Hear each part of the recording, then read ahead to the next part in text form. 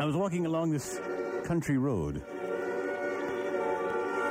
I just had a big meal, and I thought an evening's walk in the country might do me some good. So as I tried to walk off the effects of them chili dogs and smoke a Camel contemplatively, I saw this green light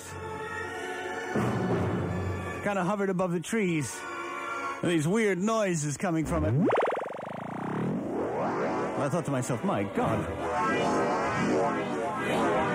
Well, bathed in the eerie glow, I approached, and sure enough, a door opened up, and I was beckoned toward that door. I looked at my watch, and the hands were going around and around and around, and I was pulled inside. And inside were these space creatures. They obviously had me in some kind of force field, and they laid me down on a table. And a woman, at least I thought it was a woman, came toward me. I said, what am I doing here? And she looked at me and said, I have traveled light years to experience true Habatuki. I said, but obviously there are creatures you reproduce. You've been around for eons longer than we have. Why do you have to travel light years to come to planet Earth, a backward country, to get a beer can balanced on your head? She said, don't you see? Look at the men in my country. And I looked around, and there they were. Big, green heads, bald, spindly little arms. Obviously, their whole body was concentrated in cranial matter. She looked, she said, yes, we can reproduce, but barely. These men are intelligent. They've mastered all kinds of travel and energy, perpetual motion, and light. But they haven't mastered the art of Habudogi.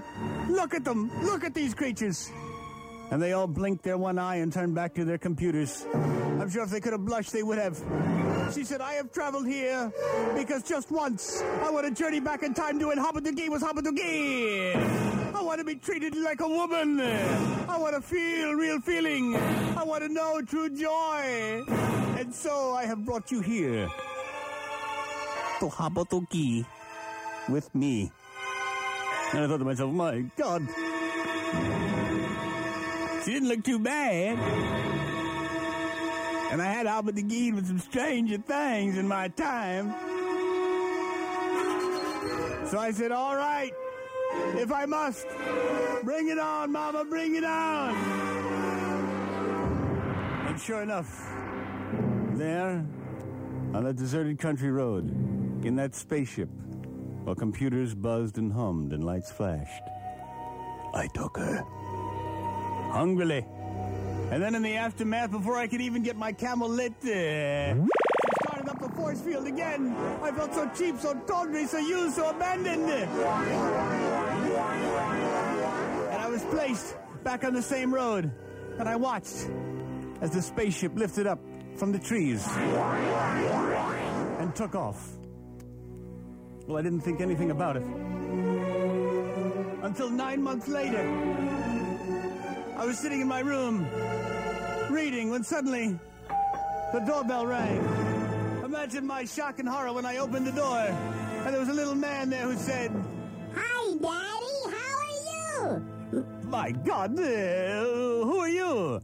I'm your son, Daddy. Remember, you habatukakan with Mama on that country road a while back, and now here I am to claim my rightful place in your life. Let's play, Daddy. What do you say? I'm not sure I really want to. Oh, my God. No.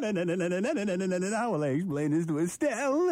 All right, we'll play. Oh, boy. How'd you like to meet some friends you can play with? Maybe some basketball? Yay, I've heard about basketball. Should be fun. Well, you just walk into that room right over there and say you're ready to play, okay? Okay, here I go. Bye, Daddy.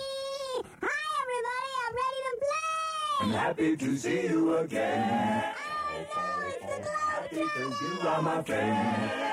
I haven't seen you for a long, long time. Happy that you're doing fine. Happy to see you again. Happy because you are my friend. I haven't seen you in a long, long time. Skillywink, happy to see you again. Happiness is seeing a friend, seeing a friend again. Can I watch Mr. Rogers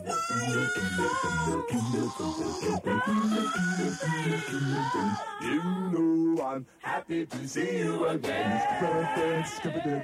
Happy because you are my friend. I haven't seen you for a long, long time. Skillywink, happy to see you again.